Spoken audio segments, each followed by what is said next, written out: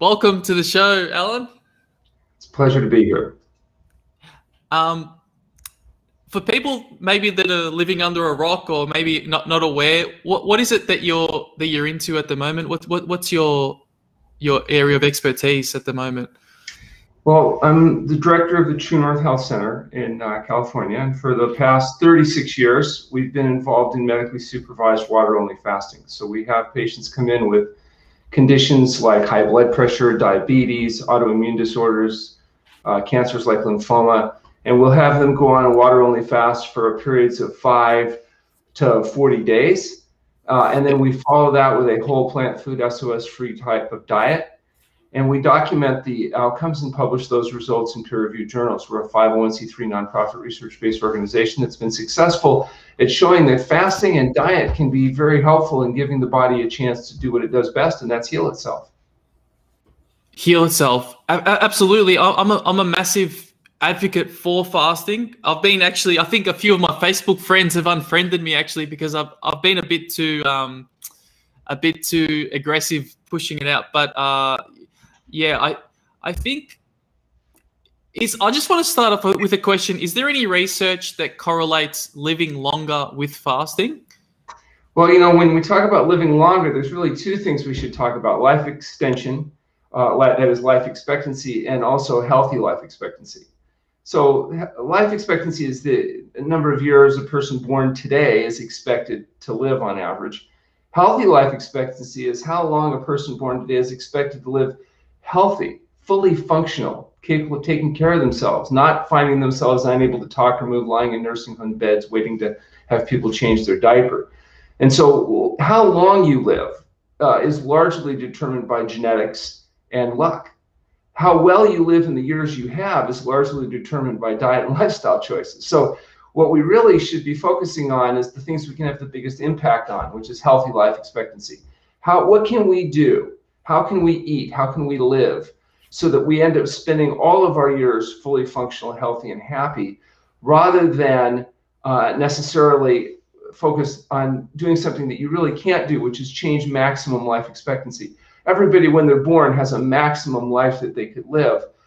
You can shorten it, you can become debilitated, but you're not going to necessarily change the basic maximum life expectancy. And I think we have evidence to prove that. Of the 100 billion modern humans that have been born on the planet, we have well-documented evidence that 5 people have lived past 117. And, one of those is really questionable. So, the fact is your odds of living past 117 right now are probably about 1 in 20 billion. And that's with people that have applied all kinds of different diet and lifestyle formulations in their existence. So I think that we should really realize that where we're going to have the biggest impact on the choices that we make is on how well we live in the years that we have. And there's overwhelming evidence that people that choose to eat a health-promoting diet and adopt a health-promoting lifestyle have dramatically lower likelihood of debility. If you look at the most common causes of debility, heart attack, stroke, autoimmune disorders, conditions like lymphoma, these conditions debilitate people years before they die, and they are largely preventable. Excuse me. Right. I was reading one of your studies. You had a young woman come in with she had lymphomic nodes, and which was quite interesting. And I didn't get the outcome of that study. I didn't get the outcome of that result. But my understanding was that the protocol of fasting actually reduced the size of the cancerous nodes. It was an interesting case. This was a young woman in her 40s who came in with diagnosed follicular lymphoma stage 3. She had excisional biopsy and been well monitored, and it continued to progress. Yeah. And underwent 21 days of fasting, during which time her palpable tumors completely disappeared. X-ray, CT scan showed a dramatic reduction, and then she was followed for a period of 3 years, during which time the condition continued to improve, and at 3 years was completely cancer-free. And we published the case report and the 3-year follow-up in the British Medical Journal case reports, and people can go onto our website at healthpromoting.com and actually download the article and see for themselves what the outcome and long-term results are. In fact, I've continued to track that particular patient. She continues to do well. And we've had a number of patients since that case was reported with lymphoma that also continue to do apparently well, and we're tracking them and plan to publish some other long-term case reports. Ultimately, we'd like to do a clinical trial to show just what happens when you do nothing intelligently, which is essentially fasting, compared to conventional treatment. The fact is the body's able to heal itself from a whole lot more things than people realize. But the reason it's not is because we're not doing the things that allow the body to heal itself, and that's put a health-promoting diet and lifestyle in place. And in our case, we're using long-term water-only fasting to give the body a chance to make those changes more quickly. And so the water-only fasting is obviously water only, but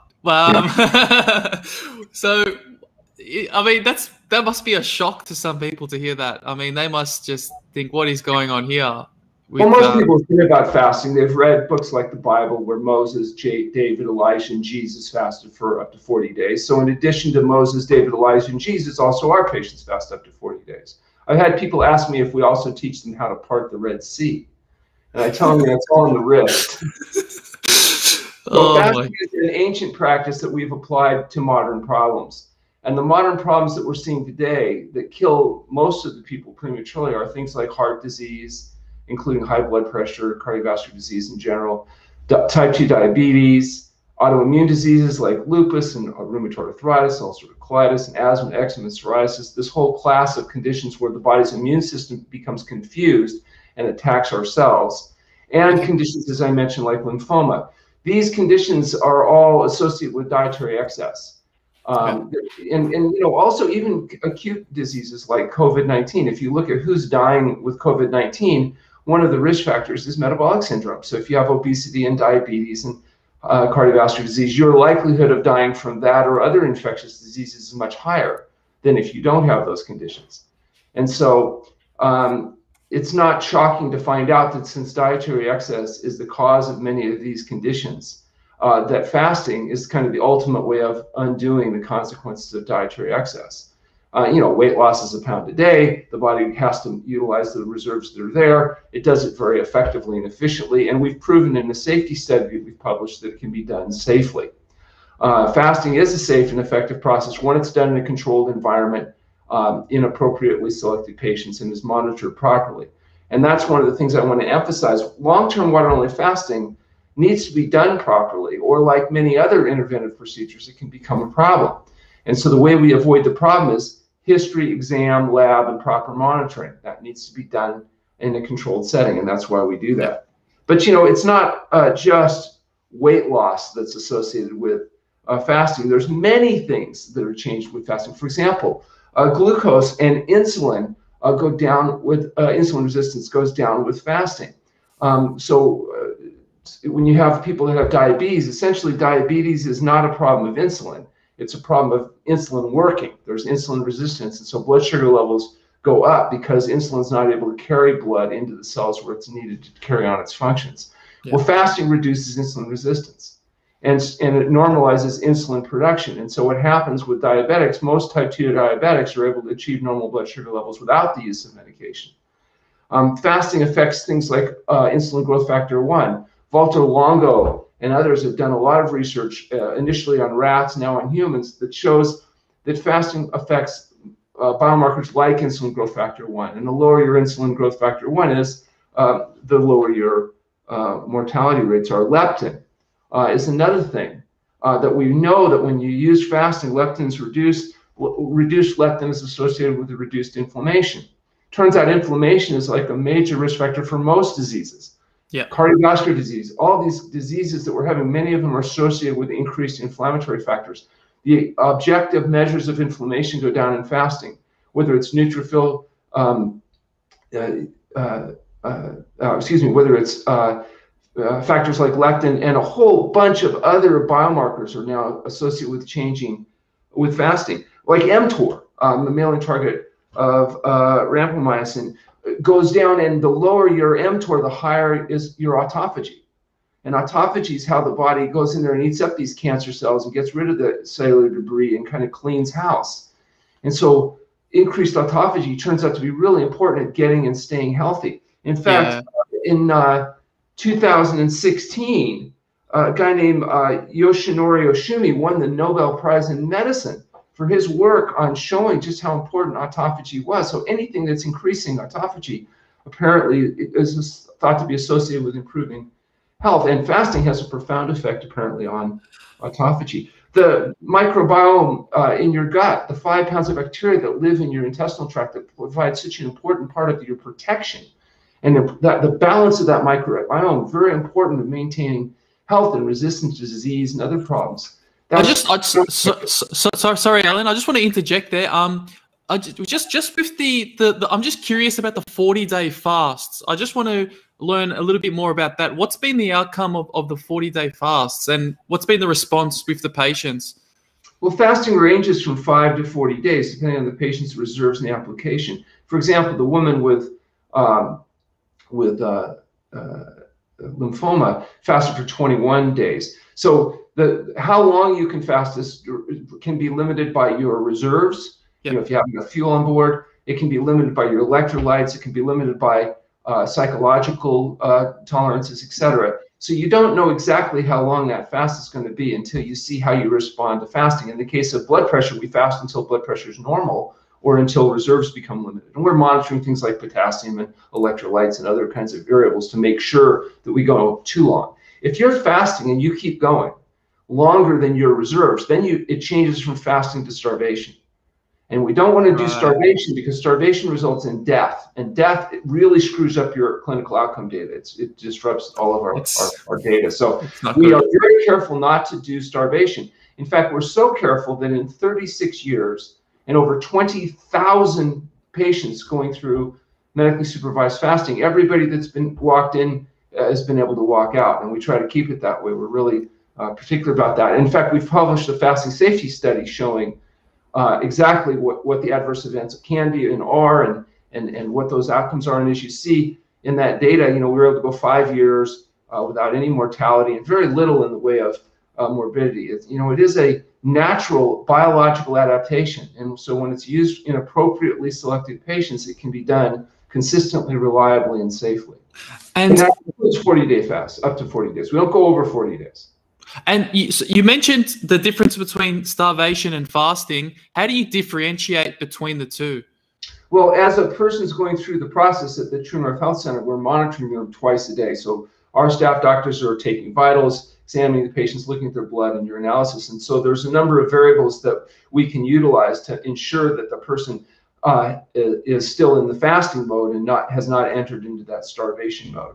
One of the most obvious things is just, how much reserves a person has. We don't fast people, for example, when BMIs go much below 16. We're looking at their percent body fat, their protein reserves, their blood levels, their urine levels, and their clinical presentation. Interestingly enough, even when patients are on very long-term fast, they generally are functioning quite well. If a person becomes too weak or has debility issues, then of course we would transition from fasting into refeeding, which has to be done very carefully, because with long-term fasting, one of the great dangers is too rapid realimentation, too rapid refeeding can result in conditions like refeeding syndrome or other problems that could become seriously damaging or fatal.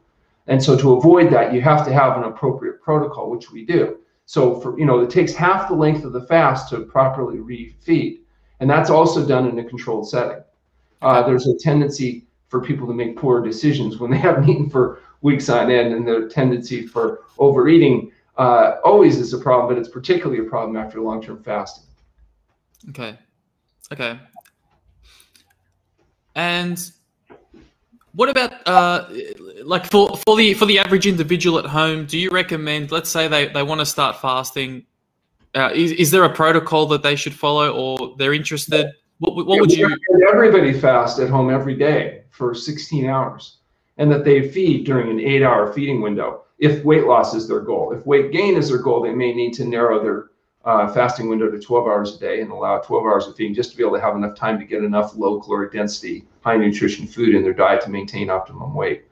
So, but the point is, everybody fasts every day, and they break that fast in the morning with a breakfast. And that first meal, that's why they call it break fast, because you're breaking that evening fast. All we're suggesting is that for people trying to lose weight, sometimes extending that period of fasting to 16 hours can be good. You still don't get involved in gluconeogenesis and other protein breakdown issues as long as you don't let that window go beyond about 16 hours, because you have enough glycogen stores to carry through your function. Right. Some people also suggest that exercising in the morning before you break that fast may actually maximize fat burning. And so then you feed during an 8-hour period, but you limit your feeding to a whole plant food SOS-free diet. SOS is the international symbol of danger, but it also stands for the chemicals that we put in food that make us fat, sick, and miserable. And those chemicals that fool the satiety mechanisms in our brain that create the pleasure trap, those chemicals for humans are salt, oil, and sugar. Salt, oil, and sugar are not food. They are highly fractionated food byproducts that are added back to food in order to stimulate dopamine in our brain. And that's what leads to the overeating. And that's why 2/3 of the population are overweight or obese, because we use those chemicals. If you eliminate those chemicals, whether it be from humans or rats or animals, you find they go back and maintain normal weight. They can eat to satiety, maintain normal weight. But those chemicals fool us. There's going to be a bit of a backlash on this podcast because I love a bit of chips with salt. So I know. Of course you do. You love it. It's dopamine in your brain, and dopamine is the chemical associated with pleasure. We love it. Absolutely love it, because your brain is designed to make sure you survive. And survival in a natural setting, that is the setting of deprivation that we evolved in, means get enough to eat and don't get eaten. And if you can't push everybody else out of the way to make sure you get yours, your ancestors were the ones that got enough to eat and didn't get eaten. They survived that boat ride. For all you know, they ate everybody else. But whatever they did, they survived. And that's how your brain is designed. Get enough to eat the most concentrated food available. And there's not much stuff more concentrated than things like fried chips with oil at 9 calories per gram, along with highly concentrated coagulated cow pus like cheese and these kind of things. So absolutely, you'll love it, but it has a drug-like effect. It's like you may love the effect of cocaine too, but that doesn't make it good. And because it's a drug-like effect, that's essentially the essence of the book that we've written called The Pleasure Trap, Mastering the Hidden Force that Undermines Health and Happiness. When you realize the effect that these chemicals have on your brain, everything starts to make sense. Everything you see around you starts to become predictable and understandable. People are overweight because they eat these chemicals added to the food. People develop metabolic syndrome, then they become susceptible to the diseases of dietary excess that used to be called the disease of kings, because it was only the kings that developed the gout and the cardiovascular disease and the diabetes, because they were the only ones that could afford to eat the highly processed foods that make us fat, sick, and miserable.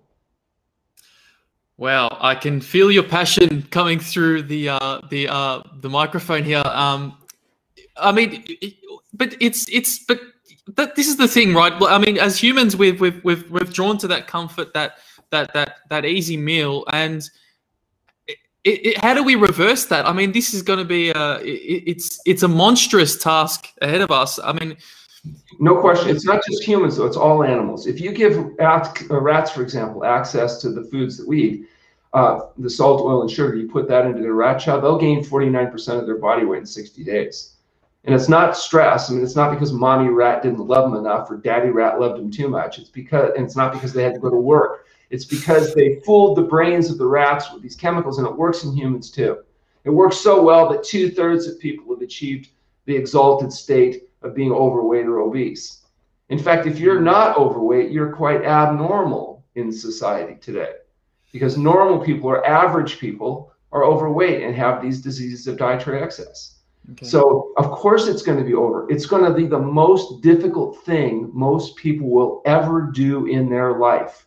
That is, achieve optimum weight and health in a world designed to make you fat, sick, and miserable. The world's designed to give you what you want, not what you need. And what you want is to get as many calories as possible with as least effort as possible. That's how you're designed. Because in an environment of scarcity, that's who survives.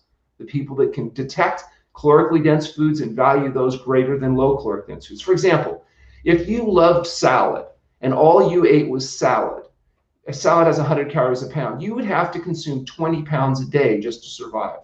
And you can't do that.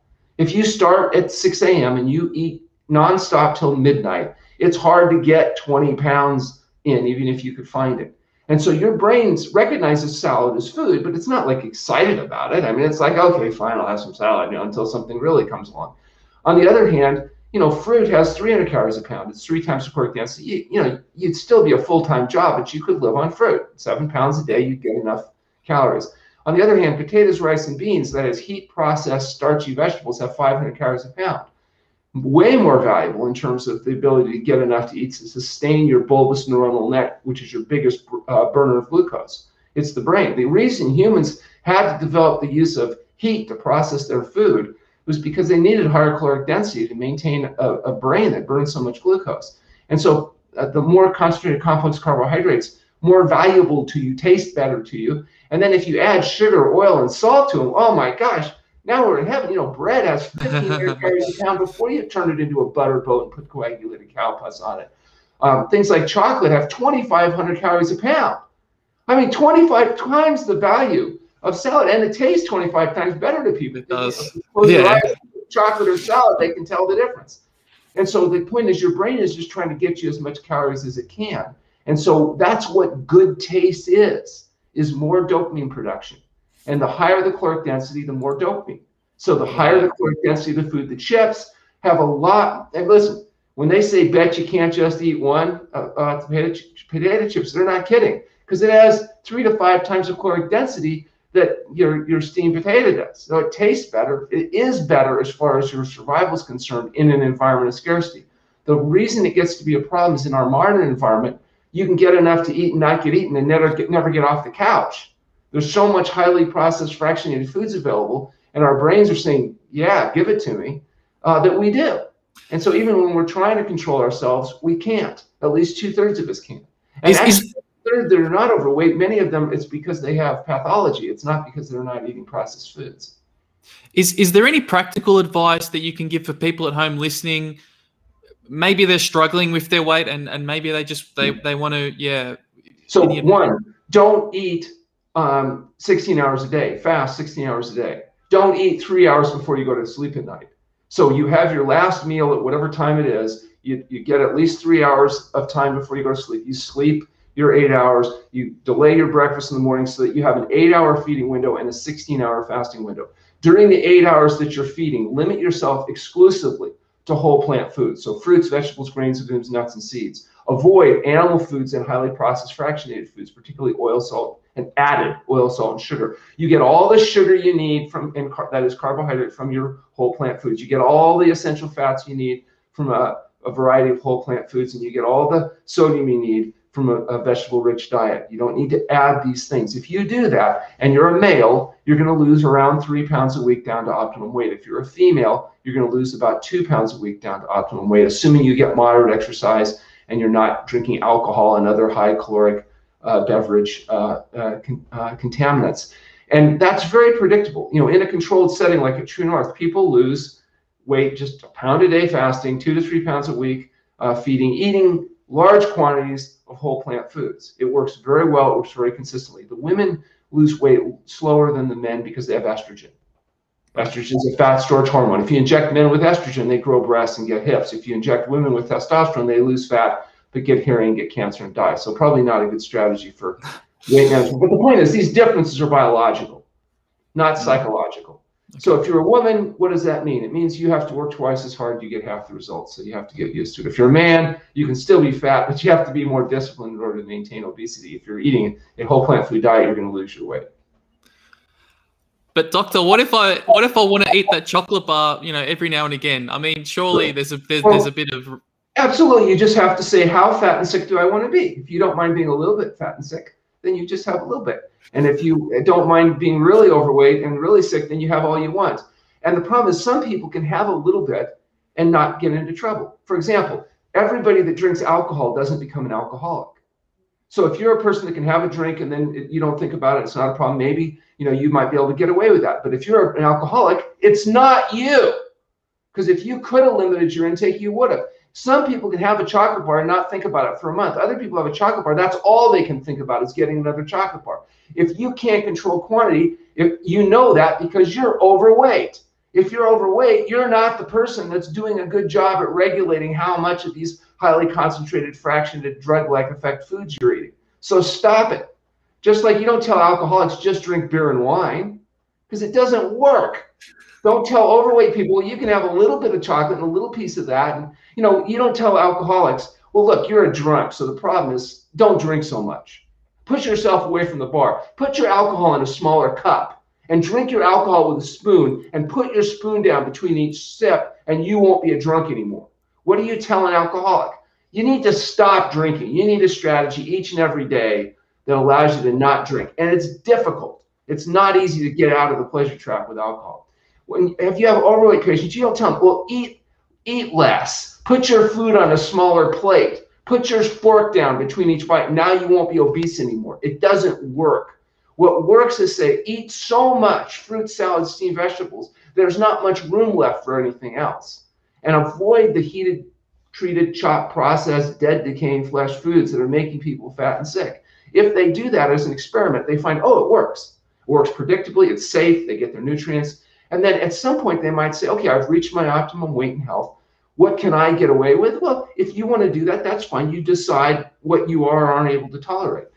My experience is once people get rid of that, they just don't really miss it that much. They go and eat that salty soup and they realize, oh, I don't need this excess amount of stimulation anymore.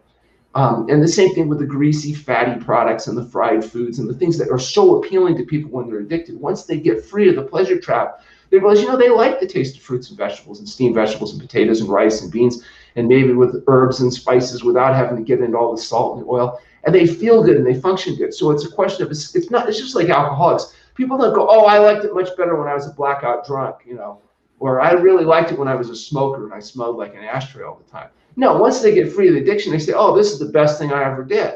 I'm glad to be free of cigarettes. I'm glad. And this isn't just one more addiction. You can get free of that by eating a whole natural food, whole plant food diet, and realize, okay, yeah, I may miss, you know, indulging in those behaviors, but the benefit I get is enough to offset that price. You don't know that until you're free of the addiction. Yeah. So you are pro like a vegetarian? Would you say vegetarian diet?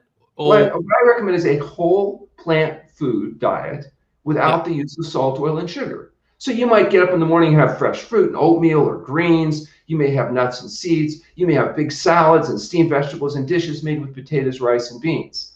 So all the whole plant foods, minimally processed whole plant foods.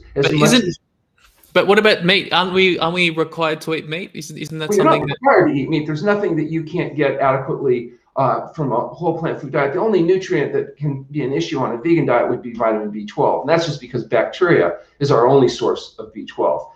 When you eat meat, of course, you get lots of bacteria, not the least of which is from all the fecal contamination and other stuff that goes along with it. But you can get, with the exception of B12, which is easily corrected supplementally, you can get all the protein, all the essential amino acids, all the vitamins, minerals, fiber that you need from a whole plant food diet without the downside of the animal foods. Right now, just like processed plant foods are a problem, the sugar, the flour products, all these highly processed refined carbohydrates, much of the animal food products that are eaten is highly processed. So the chicken McNuggets and all these fractionated foods, the dairy products, the cheeses, they're full of salt, full of all kinds of secondary products, in addition to the biological concentration concerns of animal food. Animals biologically concentrate the toxins from their environment just like you do, week after month after year. When you eat an animal, you get its entire lifetime accumulation of these products. And so a calorie of plant foods, even commercially raised plant foods, has much less concentration of these various products, from heavy metals to pesticide residues, etc., than a calorie of animal food. So if your diet is made up of a large percentage of calories coming from animal foods, you're going to be on a very high protein, high fat diet, and we know the downstream consequences of that. What's better is to get a diet where maybe 10% of calories are coming from protein, 15 to 18% of calories from fat, and the balance coming from whole plant food complex carbohydrates. That's essentially how you're designed. That's the diet that supports long-term improvements in healthy life expectancy. So the people that live a long and healthy life and live till they die tend to be people that are eating these high whole plant food type diets that have moderate, appropriate amounts of protein, moderate amounts of fat, and large amounts of complex carbohydrates. Okay, so is that referred to the blue zones? Because I know that there's some there's some people in Japan, or there's these areas of the world that have these plant-based diets, and they tend to live, you know, upwards of 100 years old. So it is yeah. Throughout history, you know, most cultures have been dependent on some type of complex carbohydrate, whether it's potatoes or rice or beans, or, you know, there are variations depending on where you go in the world and where you go in history. And animal foods have also been included. I'd point out, though, that the animal foods that might have been eaten traditionally were generally a relatively smaller percentage of total calories in the diet. They were, you know, honestly, animal foods are much more expensive foods. They were used as celebratory foods. You know, they had the turkey on Thanksgiving. They had the, you know, animal foods on Christmas and holidays, and they were treats, and they were feast foods, and they were celebratory foods. But we've turned every day into a holiday, you know, 3 times a day. McDougall talks about having, you know, Christmas for breakfast and Thanksgiving for lunch and, you know, Easter for dinner every day. And as a consequence, the overconsumption of these very rich concentrated foods can lead to problems. And particularly when you start fractionating and processing animal foods, just like when you fractionate and process plant foods, you get a caloric density issue that's very high. And we see the result of you all around you. You see what happens to people that do that. People that adopt whole plant food SOS-free diets tend to be thinner, have lower cardiovascular and cancer risks, and tend to have a higher healthy life expectancy. And so, you know, that's the type of diet that we use clinically. It's what works for us in helping sick people get well. And we believe it's also going to prove to help healthy people stay that way. And I'm happy to say that, you know, we've been doing this a long time. We're getting now 30 and 35-year follow-ups on patients. Wow. And one of the most common things that these patients that we've been treating for decades is saying is that, you know, everybody they know is in trouble or dying. In fact, my mother, when she turned 92 years old, she realized that all 52 of her lifelong friends were dead. They had all died. Many of them used to make fun of her and her son's crazy diet that she followed. But she did tell me at 92 that I needed to warn my patients that if they're going to do this diet, make younger friends.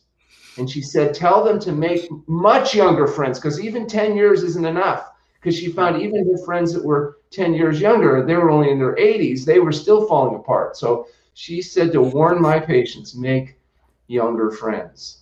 So I'm telling you, if you're going to do this type of whole plant food SOS-free diet, make sure you pick healthy and younger friends. So when you get old, there'll still be somebody left that you can interact with.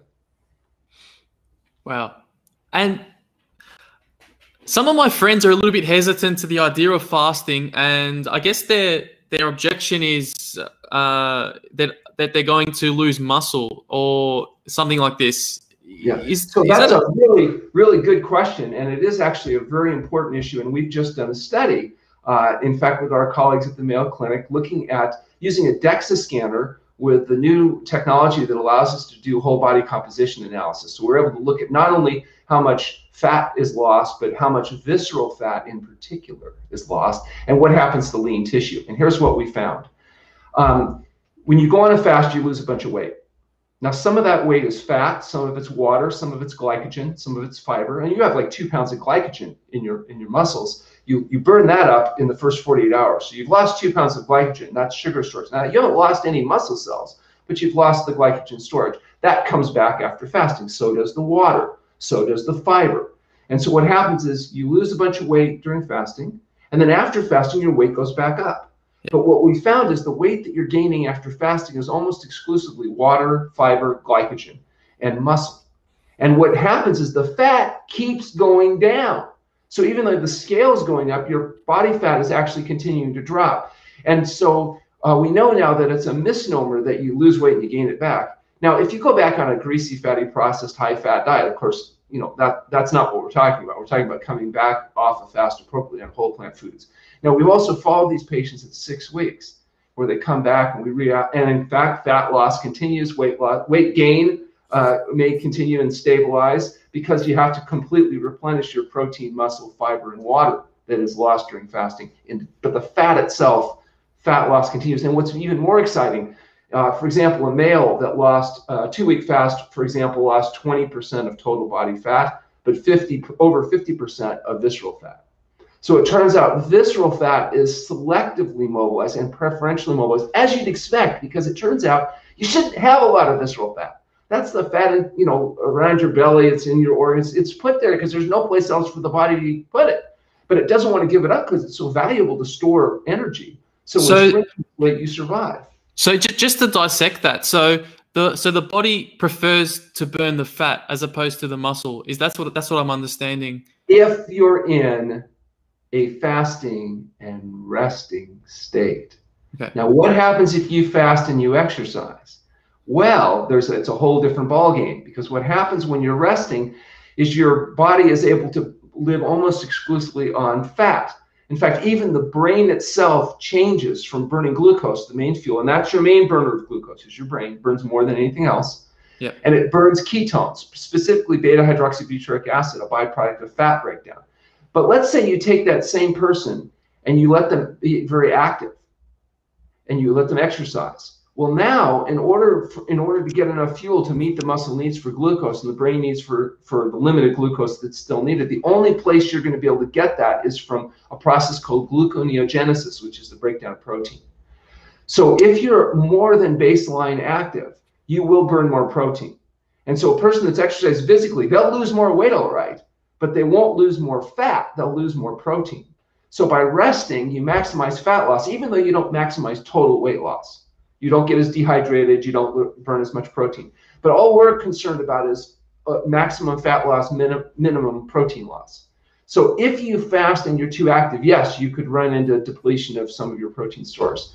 If you fast and you're passive and you're resting, then you minimize protein loss, and that protein is regained very rapidly after fasting, and you maximize fat loss, which continues to go down as you recover on an appropriate diet. And now, as we publish this data, it's really great because we have 30 subjects where we've done DEXA scans before fasting, after follow-up, and then 6 weeks later. And so we've got some, and it's pretty clear. You know, the patterns are very predictable. The data is reliable. And so as that data comes out, I think that'll put to rest this old wives' tale that, you know, you're burning your protein stores. Now, that's again only in the fasting state. I want to make clear. If you take people and you're very vigorously active, the picture's going to look completely different. Right. Okay. Makes sense. And will fasting slow down my metabolism?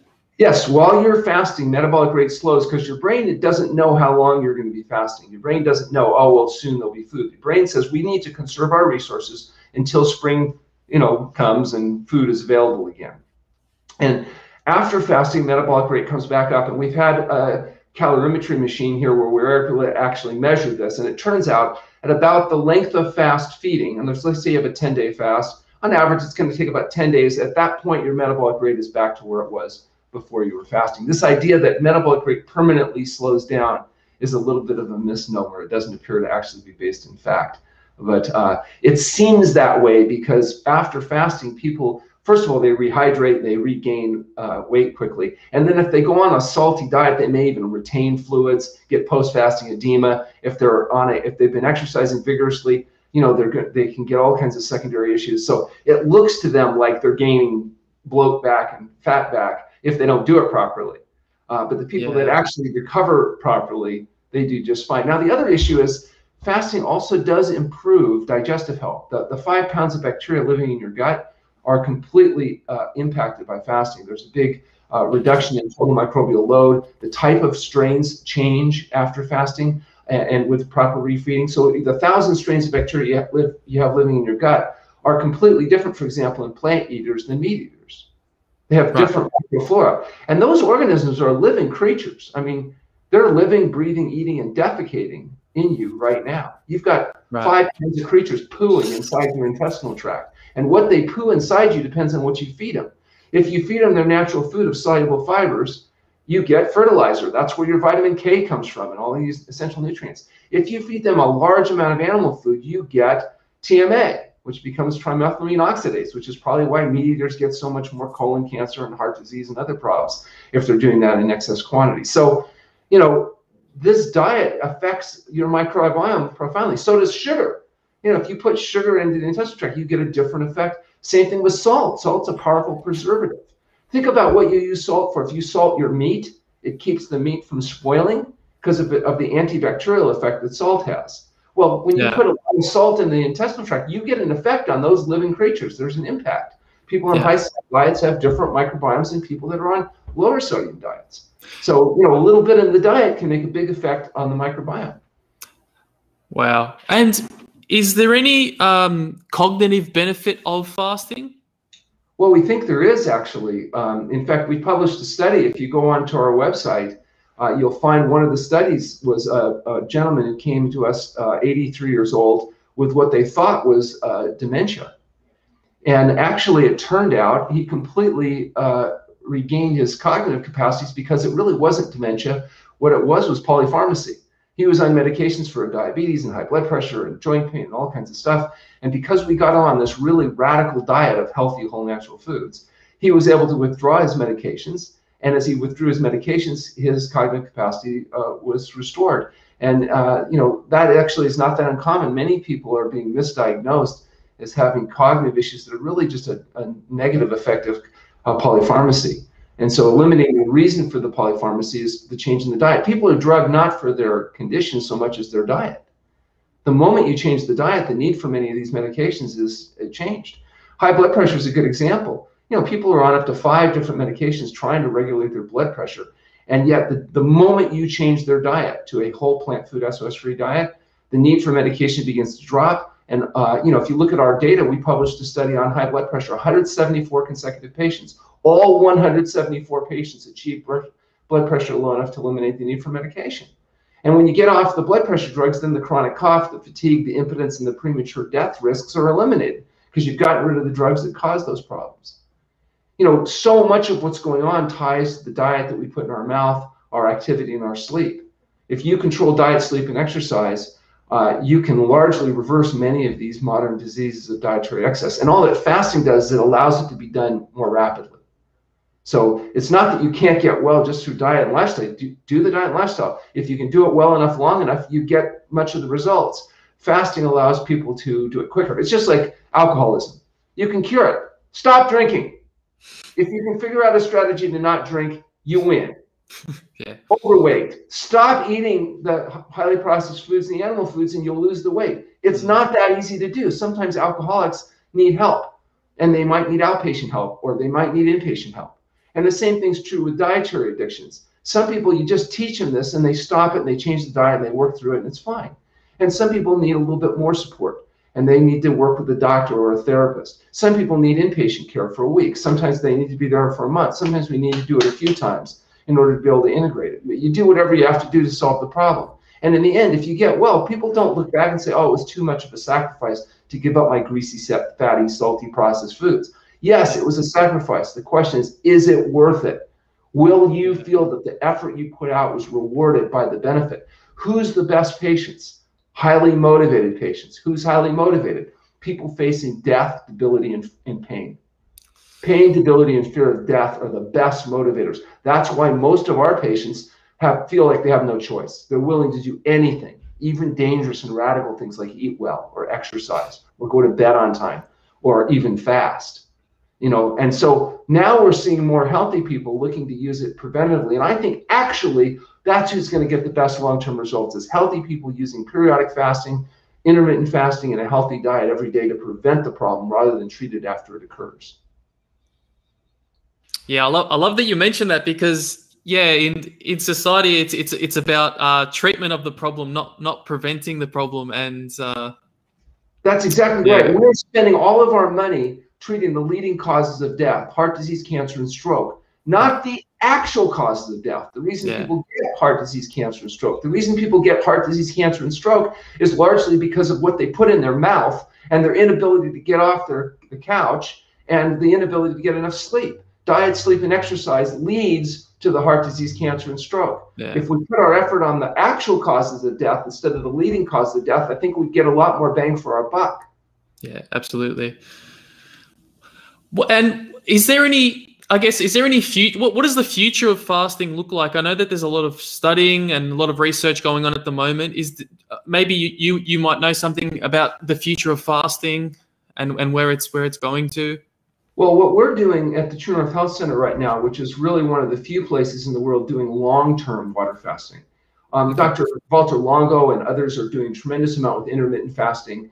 and short-term things people can do on their own. They'll use products like Prolon, where they'll be able to do a 5-day limited calorie intake and they get what they call fasting mimicking effect. So they get some of the benefits that you get from long-term fasting without having to do inpatient care and support like we do at the True North Health Center.